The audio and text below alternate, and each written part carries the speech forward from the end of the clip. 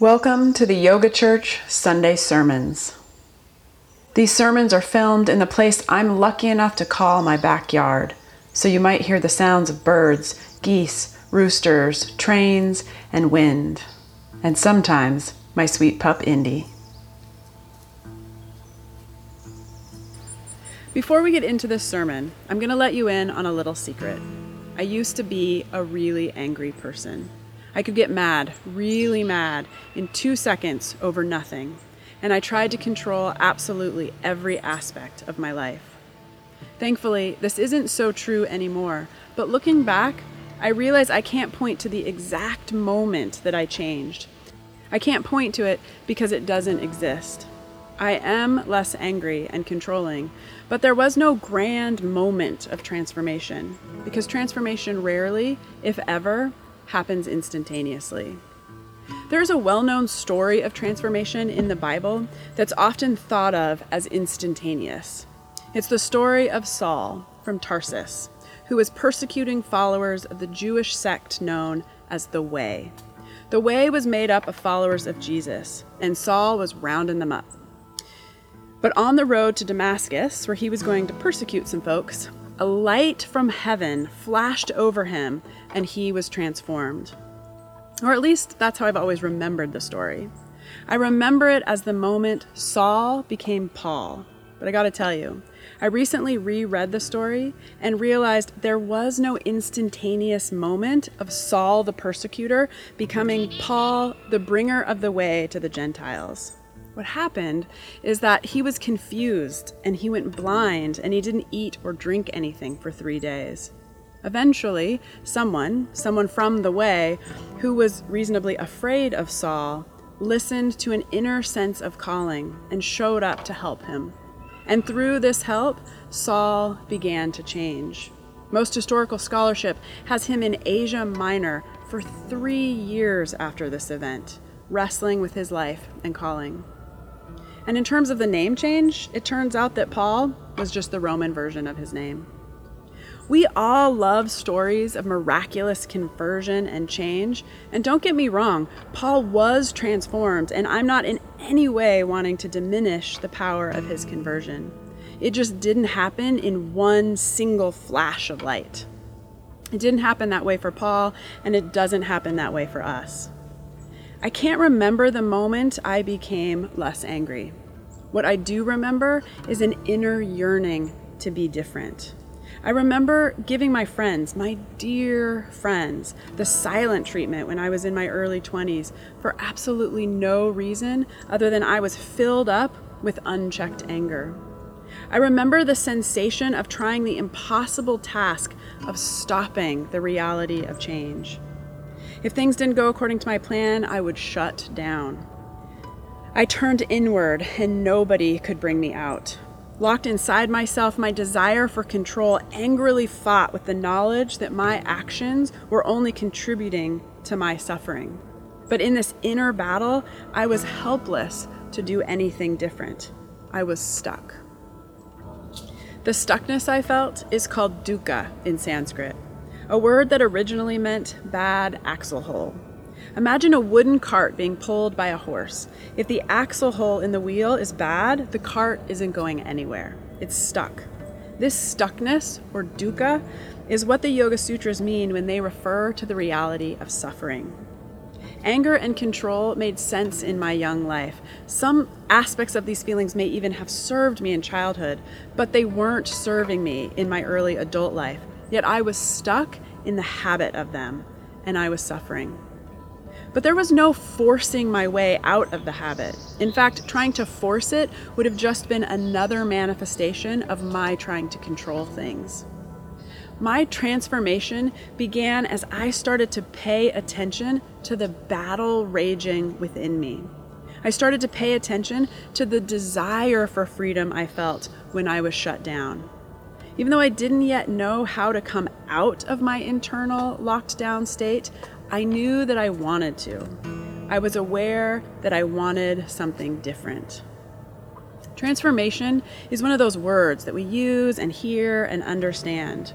When asked what the word means, we explain that transformation means change. Something has been changed. it's different. The dictionary definition of transformation is a thorough or dramatic change in form or appearance. So we can define the word, but do we actually understand it? Do we understand the actual action of transformation? What does it mean to be changed? I was aware that I wanted something different, but what does it mean to be different? Before we explore these questions, let's back up a minute.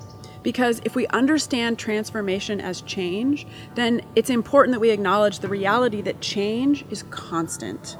Everything is changing moment to moment to moment. But how is it changing? How are we changing? Whether you realize it or not, every moment of your life is taking you in one of two directions. You are either deepening your habit patterns or you are opening up to something new. Let me be clear that neither of these options are inherently good or bad. Some habits need changing, some need strengthening. I hope you don't change the habit of brushing your teeth at least twice a day. And there are some kinds of experiences that it's good to open yourself up to, and others that, quite frankly, should be avoided. Cocaine, murder. Only through the practice of awareness can you decide in any given moment which direction you want to go.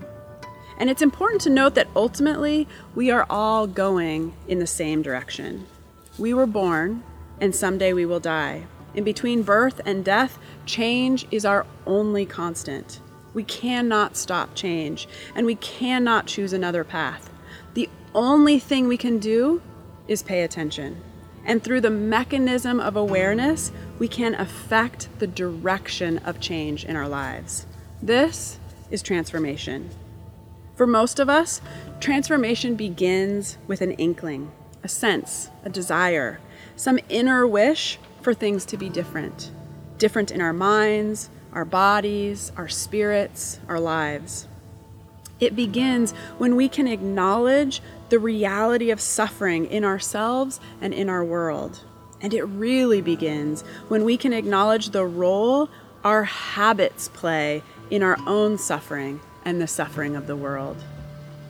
When we begin to attune our ears to hear the inner inklings within us, we start to see things differently. We begin to notice how the small moments of everyday decisions shape the course of our well-being. The more we see, the more we notice. And slowly, things begin to shift. Transformation begins with deep noticing, and it continues with deep noticing. Transformation is not about forcing ourselves into some desired goal, and it's not about self-judgment. It's about paying attention. So I am calling you. I am inviting you to pay attention. Let's start now. What's happening right now? Wherever you are, notice the sensations of your body. Notice the fact that you are breathing. Notice your surroundings. Notice the inner feelings arising within your mind and heart. What's real within you right now?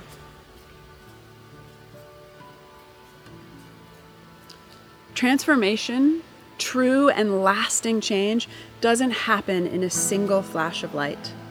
There was no moment when I suddenly wasn't angry anymore, but there were many moments when I noticed a desire to be free from my anger.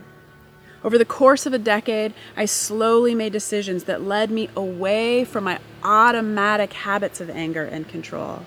And I'm aware now that anger and control surface less in my life.